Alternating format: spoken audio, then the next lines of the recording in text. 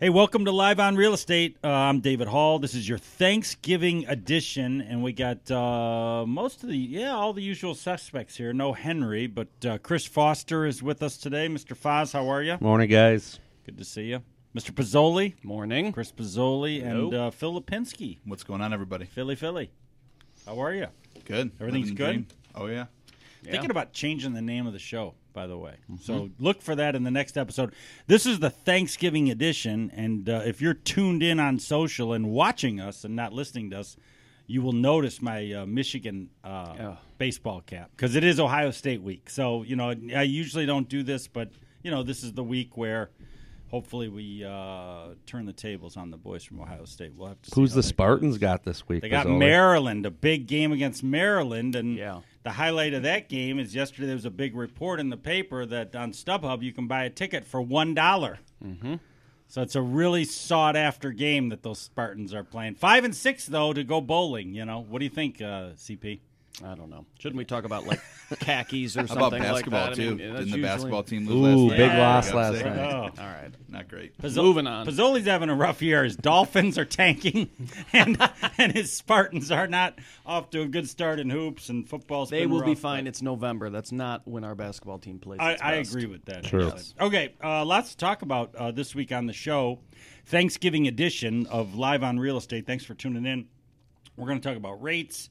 Foster's going to take us through his 4 quadrants of how consumers should think about fees, costs, and other things in the mortgage. Or we could recall it, or we could call it 4 quadrats.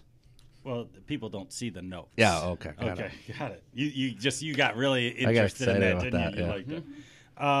liked it. October home sale prices. We're going to talk about that, and then a little credit card debt discussion this week. But before we get started, as we get started, want to talk about where mortgage interest rates are historically and for the year. And the reason I want to do that is there's a lot of talk in the news. Rates are at all-time lows. Rates are at their lows of the year. But we have a chart. What camera are we on here? Where are we at, Chris? We over here? Where are we at? Over here? Okay. Got the chart. I just want to make sure everybody could see the chart. So when you see a chart like that, that means you're at the bottom of the trough, if you can see that. So basically, if you look at this year's rates, we are within, I would say, 20 basis points, 25, which is basically you could almost call it negligible, of the lows of the year. And I think that's interesting because what I want to talk about on the show, and I wanted to get your guys' perspective on it, is, because people aren't involved in the day-to-day of mortgage rates, and they may have felt like they missed the boat already. But we are at the lows right now here on Thanksgiving of this year, and over the last 10 years, I've heard you talk about it on the phone, Phil, except for 2016, we're at the low of the last 10 years. And so as we just think about that, I'm just wondering the conversations you guys are having, people, what are people thinking where rates are versus the reality? Because sometimes rates are higher, sometimes they're lower than what the consumer's sort of perspective is on it. CP, what are your thoughts? Yeah, it's an interesting question. I would say it varies so much because everyone's situation is so different. More so nowadays, your credit score, your equity position in the home really so much determines where your interest rate is. I feel like far more than in years past. Yeah. So it's kind of hard to answer because it's so specific to each individual. But as a general statement, I think people are fairly in tune with the fact that rates are good. You do. You guys talk about the last 10 years. I mean, I tell people this is like in history. Yeah. They are about as good as they have ever been in the history of interest rates. So, I mean, I don't know what more you can say or what more anybody would want. Well, and that's one of the reasons that I wanted to get this chart and this graph and look at, and just to give everybody sort of a perspective. Here we are. You're talking about tenths of a percentage point where rates were slightly lower in August than they are right now in September. But I'm talking about not even a tenth. You're talking about 0.08%. So Right. Again, if you went to buy a car and they said, hey, this is within, let's say that 199 is the lowest they've ever been, and it was at 2.04, you'd be like, okay, well, that's pretty much the low, which is where we're at right now. And I thought that perspective would be important. Foz, you finding the same thing when you're talking to people, or what are perceptions out there? Because part of the mission of the show is to bring the reality of what's going on to people. I think the biggest problem that we run into as a company is like when people hear a lot, like when people are in tune to like the news and they read a lot of Wall Street journals, or they, go on to CNBC on a daily basis and they see all the media and what they're talking about. That's probably the clients that aren't like, let's go. Right? Yeah. The ones that like just call and, they have a 4.5% rate and they talk to Phil or CP and they can get down to 3.875 and, save tons of money in interest. That's the biggest thing that clients have to understand right now. We've done more refinances for clients that have bought a house or refinanced in the last 18 months, I would say, than even some of our past clients from 16 and 17, because they're probably in a good rate already. And the hardest thing for a client to understand is when you come back and say, hey, I'm getting you from 475 to 375, and you're going to save $82 a month. Most people are like, oh, I thought it was going to be more than that. Yeah. And the problem is that's not where the savings is. You got to look at the savings over the time, the amount of interest you're going to save, and now you're talking about tens of thousands of dollars. So that's really, if you're just looking to call a company and say, what's your rate, and then do all the math yourself and see if it's worth it, then you're doing it the wrong way. You got to call us. You got to call a mortgage company and see, really dig into the numbers. Yeah, I mean, I look at earlier this year, too. I mean, you can see on here 4.5 is what most people are getting. It's pretty evident in the last, I'd say, 120 days that all the people were refinancing. Majority are past clients or people that bought their house late last year, early this year, is a huge percentage of our business right now. And kind of to CP's point, I'd say right now, at least since I've been in the industry, people are more spot on with where rates are than they have been before. Mm-hmm. I had clients a year and a half ago that were thinking rates were still 3.5%, and they're really getting 4.25%, where now it seems everybody's kind of on the same page of where they are. Like he said, too, there's always going to be weird circumstances where credit score is a little bit lower, things like that. But overall, it's definitely a good time to do it. Well, and the good thing of, like, I think the reasoning behind that is we've seen a pretty steady rate market over the last 6 months, right? We haven't seen really, I mean, we've seen a little bit of up and down, but like once you get down, I had a client the other day I told him his rate was 4%, and he's like, can you do any lower? And I'm like, well, maybe. He goes, even 3.99. I just want to feel that I'm in the threes. Right. So again, understanding that sometimes it's just the feel good as well. Mm-hmm. Yeah. The last thing I'll say on that too, just to not to go too far down, but the example you gave of the client saving $82 a month, we are seeing so many of those clients apply that $82 a month back as additional principal once they refinance. And I think that is a huge understated way to refinance your house. Don't go into it thinking, I'm going to put this extra, $150 a month into my pocket, and when we run the numbers, it isn't $150, it's $90. Yeah. And you're disappointed. You put that $90 right back onto your principal, and you reduce your term of your loan from 30 years down to 22 years or something.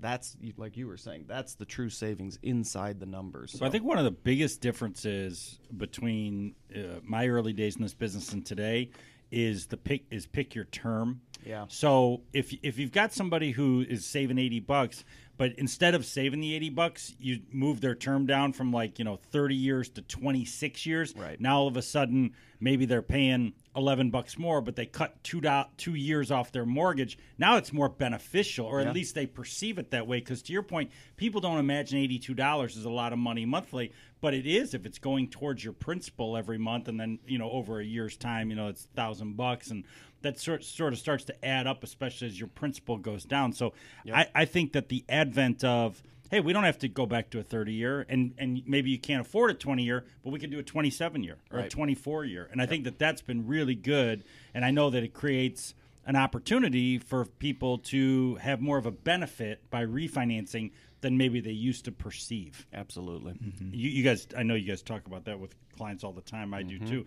The other big thing too, I just want to touch on before we move into the next subject, is probably when people ask me, what's the big, I get interviewed sometimes, what's the biggest category of people refinancing? And they expect me to say something other than what I say, because I say people with mortgage insurance because of rising values. So if you bought a house in 2016 or 2017 or 2018, there's a high likelihood going into 2020 that you can eliminate or reduce your mortgage insurance if you didn't put 20% down with a refinance because we've got rising values all over the place. And I think that's been a big piece of business. Yeah, I think it's super important too. You meant what you mentioned is either completely eliminate it or at least reduce it. I have a lot of people that I talk to that just are don't want to pay the PMI, just look at it as kind of extra interest, where really that's what it is. Doesn't benefit them in any way. Right. A lot of times I'll have somebody. They don't factor it into their rate, which you have to do. Yeah, I think they have this absolutely. great rate, but they're also paying $100 in PMI, so the rate's not 4 anymore; it's 5. It's a whole different ballgame. Yep. Yeah, definitely. I have a lot of people where they're paying $150 a month in PMI, and we can reduce that down, chop it down to $38 a month. Yeah. It's going to fall off in 2 or 3 years because we get a new appraisal. Now your loan to value, what you have equity in the home, that goes down a little bit, so it's actually going to fall off sooner. You save the $150 a month.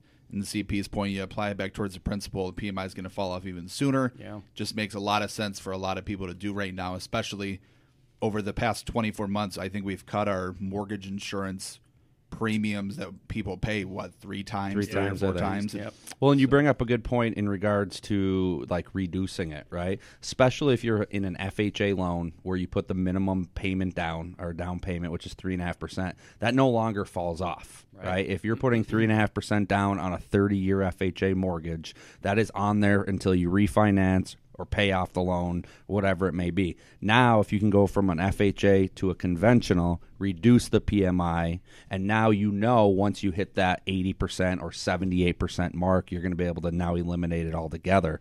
That's huge. It's an advantage for the client as well. No doubt. All right, before we go into 4 quadrants with Foster, which I think is a an important subject. Chris Foster became famous on LinkedIn for his Mortgage Minute about the 4 quadrants. I just first need to ask you a question, something that I'm observing. You have, for those of you that are watching us on social right now, you have your you have a vest on, right now, kind of a sort of not an office vest, but like an outdoor vest. And I just find that interesting because we'll play golf, you and I, in 40-degree weather, and you'll act like it's like hot out. You'll have a short sleeve shirt, but yet you have a vest on in 70-degree. I'm just curious what's going on. A little warm right now. You are warm? Yeah, I'm warm. Okay. So you're thinking about taking it off? Well, I'm not going to change the appearance during the show. Well, I think a lot of, it just adds a dynamic No to the whole wardrobe changes. thing. Yeah. wardrobe Like the changes. Grammy. Usually it comes off in the morning, a little chilly this morning when I came in, so kept it this way. Was drinking a cold drink. You got me on these clean juice, Yeah. so I'm going to end up spending like $1,000 in a year. over And you're going to be healthy. Mm-hmm. Right? Isn't he going to be more Yeah, healthy? it's good. Yeah. Oh, Good that stuff. place is unbelievable. Shocking prices. Shocking. places. But you almost think, incredible. man, this must be really good for me if I'm paying this much. I mean, it's Let's get into the 4 Shocking. quadrants. The 4 quadrants, Chris, I feel like it's been a really good thing for clients to see, to sort of bring clarity to what it is that they're getting when they get a mortgage. You want to maybe try and quickly walk us through it, and I'd love to get Phil and Chris's comments surrounding, how consumers should be thinking about pricing, costs, interest, all the things that factor into getting a mortgage when they're either purchasing or refinancing. Right. So, one of the things I found out a couple of years ago was when you see just a loan estimate, which, by law, once you start a process, you get a loan estimate. On the first page, it just black and white, it says closing costs. And that closing cost usually is a pretty high number. Probably, I would say the average is somewhere between like $7,000 and $10,000 that you would see on a loan estimate. Now, That's not really their closing costs. That's not really their closing costs. Closing costs, I think, from our standpoint, are what are you actually paying third parties to do this loan? So I came up with what I call 4 quadrants. So the 4 quadrants are, and we'll take a purchase example. On a purchase, the first quadrant is your down payment. Your down payment's never going to be included in your closing costs, but it is money that you have to bring to the table. So Part of the deal. Part of the deal. This is what clients want to know. How much money am I going to write a check for at the end? So, more than likely when it comes to your purchase price, you have 3.5% down on FHA, potentially 3% on a conventional, whatever you want to do for a down payment, as long as it's at least the minimum. So that's quadrant 1. That's going to be the equal among all lenders. Quadrant 2 is going to be what we consider your lender-controlled costs. So a lot of times these costs don't actually go directly to who you're working with. They're going through the lender, who the lender's controlling this. So like the appraisal, we have to go through a third-party appraisal management company. So we're collecting the money, but at the end it's going to the appraisal. Credit report, tax service fee, maybe a flood certificate. And a lot of these things are just very, very small, but they're third-party costs. The lender-controlled third-party costs, that's the one quadrant that you really want to look at from one lender to the next. The last two quadrants are going to be your title work. You need title with every single mortgage transaction, whether or not you're purchasing, whether or not you're refinancing. One thing I get a lot is, well, why do I have to pay title if I'm paying the home in cash? It has nothing to do with the mortgage, right? There has to be a title company in every real estate transaction. So if you're got a lot of money and you're just buying houses, you're still paying title. And title is going to be pretty much the same no matter what title company you're in. So it's not something you really want to compare when you're comparing lenders. And then last but not least, probably the biggest portion of your closing costs is establishing your escrow account. And establishing your escrow account is still your money, but it's money you have to bring to the table up front. So to kind of just do a quick recap, you got your down payment. It's going to be the same whatever lender you go with. You're going to have your title work, pretty much going to be the same because you're going to choose the same title company no matter who you go with.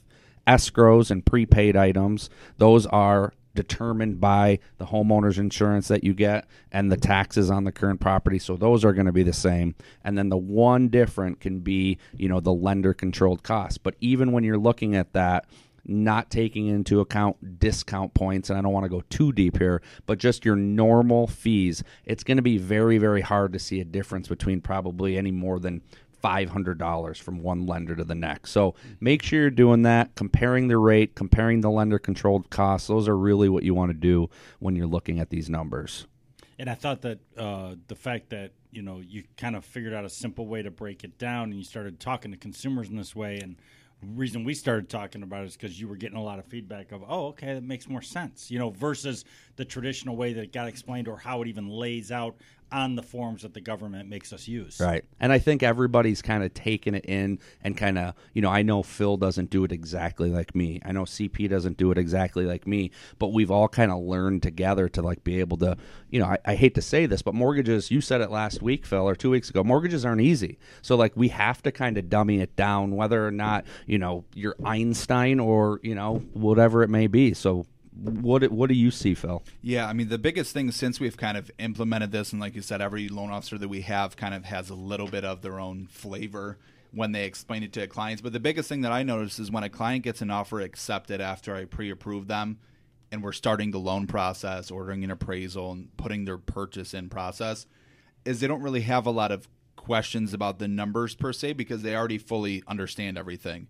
Where in the past, I've even had clients, and I know some of our other guys and other companies probably get it way more than us, but somebody gets an offer accepted, they have no clue what they got to bring to closing, what their payment's going to be. We just don't really get a lot of those questions when somebody gets an offer accepted. They understand when I tell them, hey, they need to come up with $40,000. They understand what is going to what in the four quadrants and kind of what it is. Yep. And just not a lot of people do that. So that's why, when we get somebody pre-approved, we get them fully qualified. We don't have anybody that doesn't qualify. We pre-approve, but they also understand at least where their money's going, which I think is super important to the consumer of what am I paying for.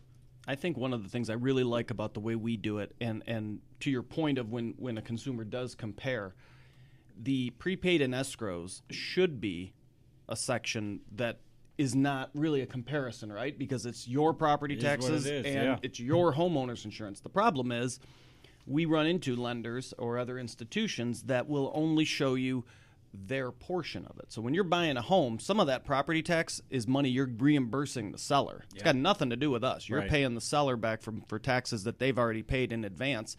We show the full amount. Here's what you're paying back to the seller. Here's what you're putting into escrow. It's going to be about a full year in advance. Some other institutions out there will just simply show, you only need this much money for escrow. And it's not quite telling the full story. And then at closing, surprise, there's an extra couple $1,000. Could be need, 10. Right? Yeah. Could be 10,000. Just depending on how much they have to reimburse. I think that's the simplicity of the 4 quadrants. Exactly. There are certain things that this quadrant is going to be whatever it's going to be. There's nothing to compare here, Right. and I think that is something that every consumer needs to know. I know that, whether it is that we're looking at getting new benefits at Hall Financial, or whether, I'm getting car insurance, like things I don't deal with every day, the more simple somebody can explain it to me and lay it out for me, makes it easier for me to make a decision. Plus, I want to work with that person because I feel like they can translate their industry jargon into something that makes sense for me. And that's the same kind of thing that I think that we've had success with here is how do we make it so that the consumer understands what they're getting and feels good about it? And we're pretty conservative with our approach. So when people come to the closing, they're not, I need another $1,200 you didn't tell me about. Well, yeah, I didn't put it on the thing because that's not to us, but that's to the well, it doesn't matter. It's my transaction. I need to know how much money I need to bring. It's always been a hot button for me. And Absolutely. it's unfortunately, I don't know if this is good or bad, but I would say 95% of our final numbers, I come back and I look at a lot of them. I know you love that, boss, right? Yeah. And it's like $500, $1,000 less than what we estimated. Of course, and everybody likes that. Yep. And that's why we get a lot of I always five-star tell reviews. people I would rather lose your loan up front because I'm over conservative on your numbers. Obviously, we want to get the business, but I have lost some where our numbers are cash to close a little bit higher.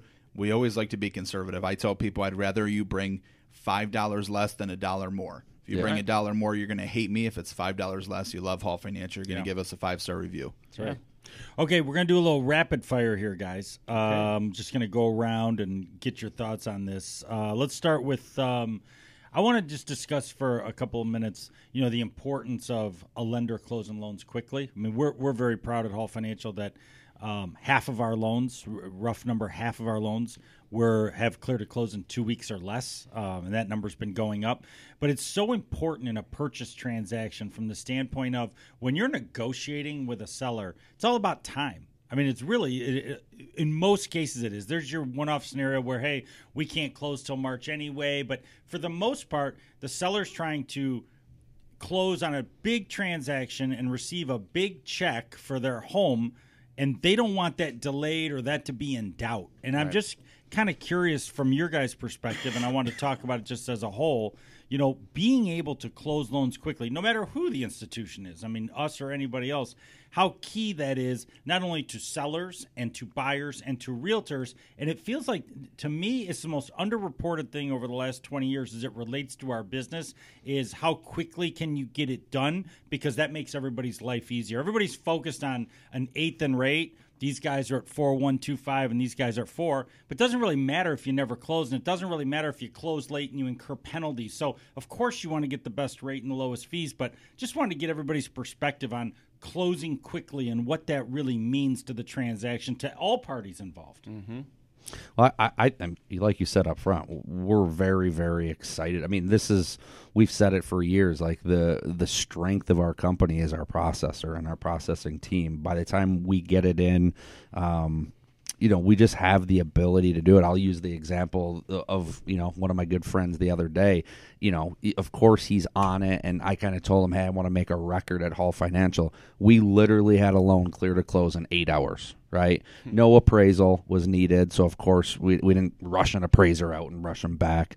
I had Tara, one of our processors, order the payoff, the morning that I turned it in, so we got a little bit of a head start. But just, thinking back 10, 15, 20 years to say that you could get a loan from start to finish, clear to close.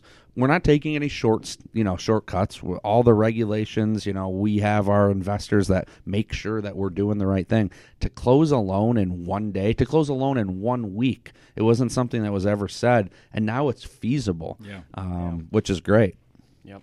I think the biggest thing about it, especially in the purchase community, is the confidence that it brings and the ease and the simplicity that it brings. I mean, the biggest thing to any purchase transaction that we can bring is certainty. You know what I mean? I mean, there is nothing worse than uncertainty of like, is this going to happen? Is it going to happen on time? You know what I mean? That will absolutely destroy the overall experience. And I'm a big, I'm a feel player, right? Like it's an emotional thing when you purchase a home.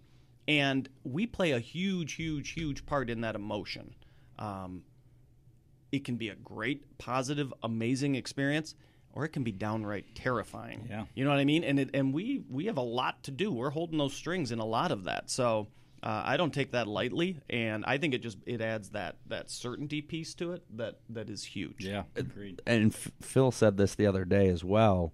One of the reasons we have the ability to do this and get it through the system is, like, especially on our purchases, we don't just fling out a pre-approval letter to fling out a pre-approval letter, right? I sometimes take a little bit of a, I guess, defensive approach when a realtor calls me, and on our pre-approval letters, it says we have already verified income, credit, assets, and I get real estate agents asking me, so have you done this, and in the back of my mind, I'm thinking to myself, are you reading the letter?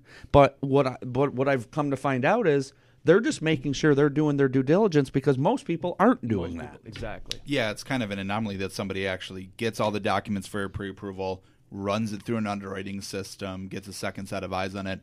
That's a big thing I tell people, too, is in our pre-approvals, I'd say 90% of them, we have more than one loan officer looking at them. We all kind of work as a team and get involved and make sure we're thorough, so we're not sending somebody out there to go buy a house that doesn't qualify. And on the speed part of it, just a very practical thing is I have a client right now that we're going to try to close before the end of December. They just got an offer accepted a couple days ago.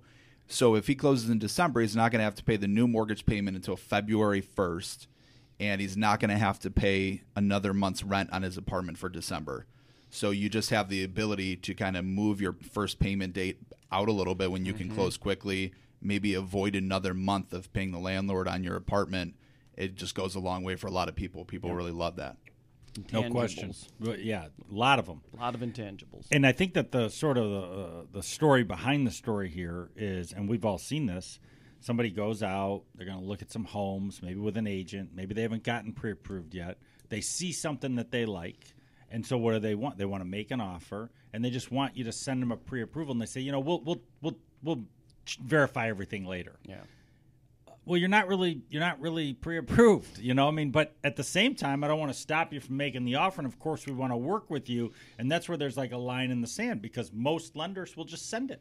And then if they have to deny them on financing later, they will. But that's not really how you're supposed to do it. No. I mean, really, the way you're supposed to do it is before you ever talk to the realtor, you should talk to a Hall Financial or a lender so that you get all your ducks in a row, so then you can go shopping. But most people get in a car and go shopping, even if they're out looking at we really like this house, we want to put an offer on it, we're just looking at open houses today, but they never did the due diligence up front, which is so key. And I mean, we could create all the analogies to other things where you wouldn't do this before you did that, but it happens every day in our business, and that's where lenders are under pressure to just give out pre-approvals to people, and sellers need to be aware of that, and I'm not sure how much they really are. That the people looking through your house, are they really approved, or were they sort of approved, or was it like, hey, we'll deal with it later approval? And those are all interesting things that call happen. Hall first. Yeah, call Hall first.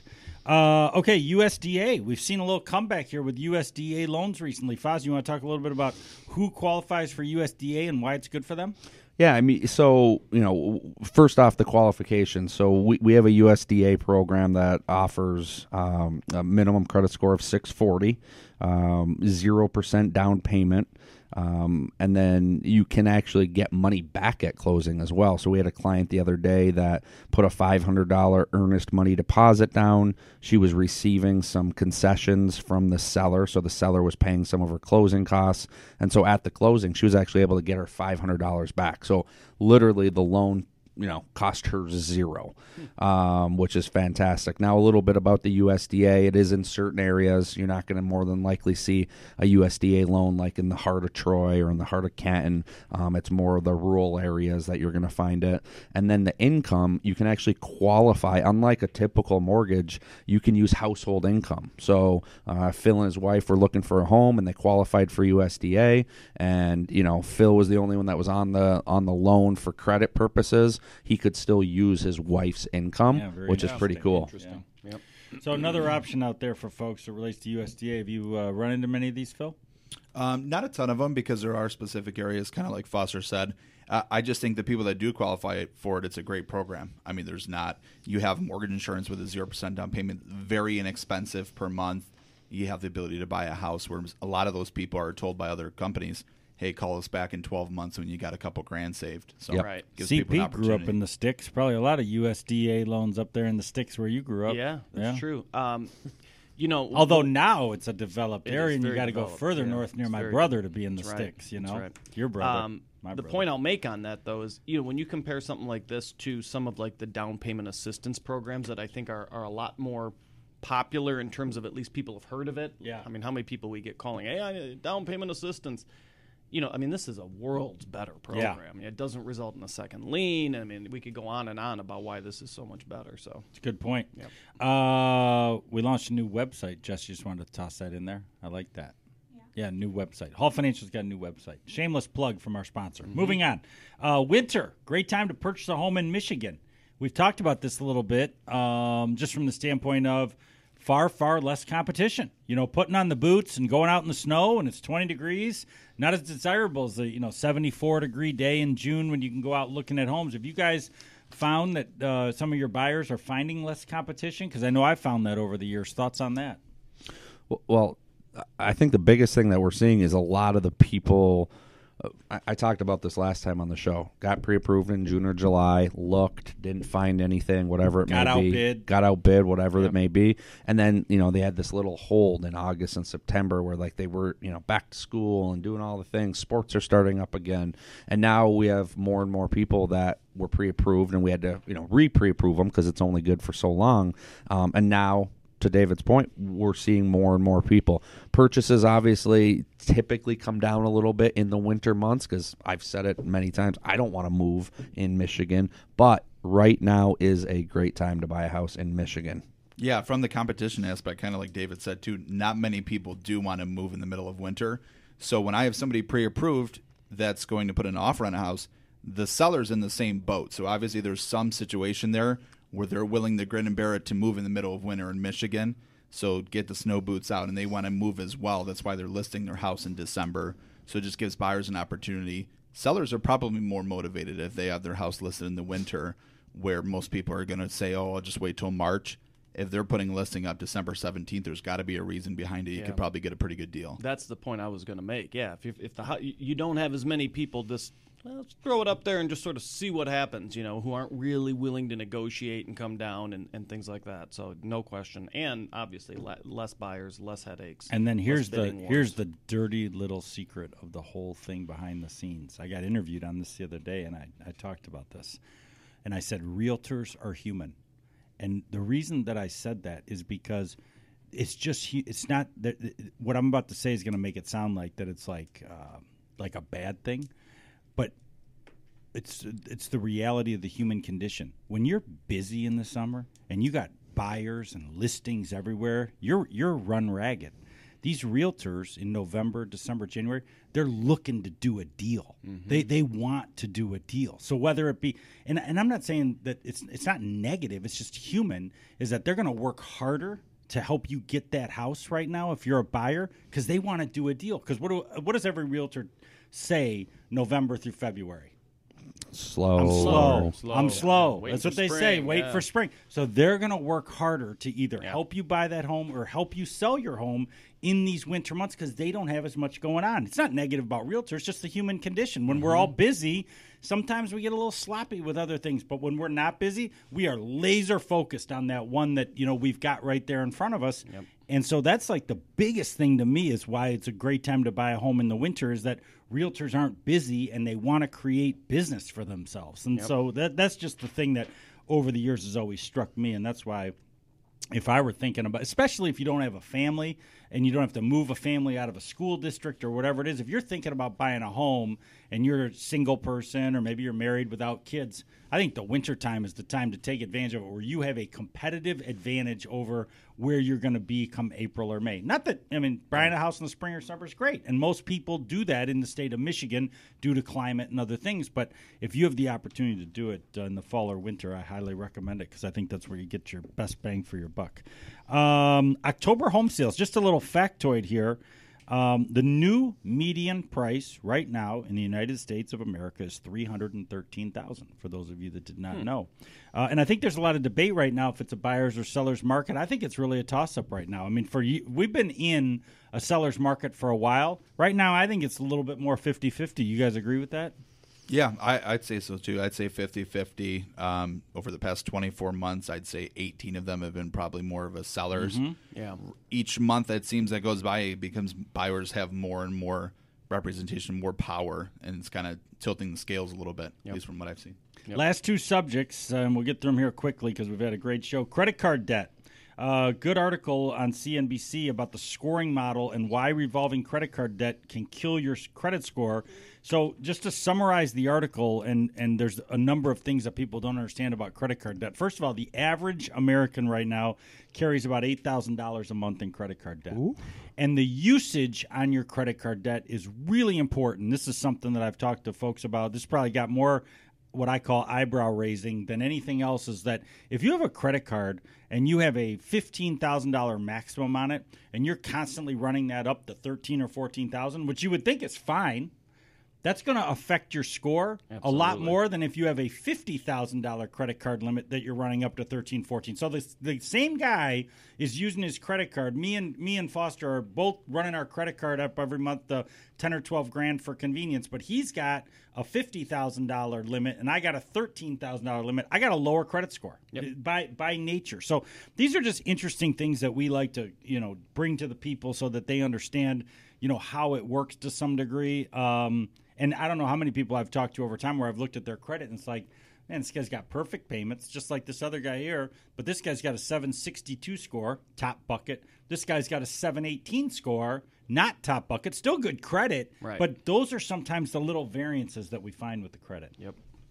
Yeah, that's a great article, and there's a lot of interesting little things. I had no idea. Once you get over 5% utilization on that credit card, that's when it starts affecting your score. 30% has always been this sort of number. Yeah. And this article basically tells you that's just a bunch of bullshit. Yeah, right. Well, one of the things that you can do is... Beep. Sorry. Is this a no delay, though. This is a G-rated show, Foz. So anyway, a lot of great information about credit, and if you want more on that article, is a CNBC article called "The Rule of Thumb About Credit Card Use." If you want to check that out online, reducing PMI we talked about. Last subject of the show this week. Well, we'll go Happy Thanksgiving. Last subject, so this will be second to last subject.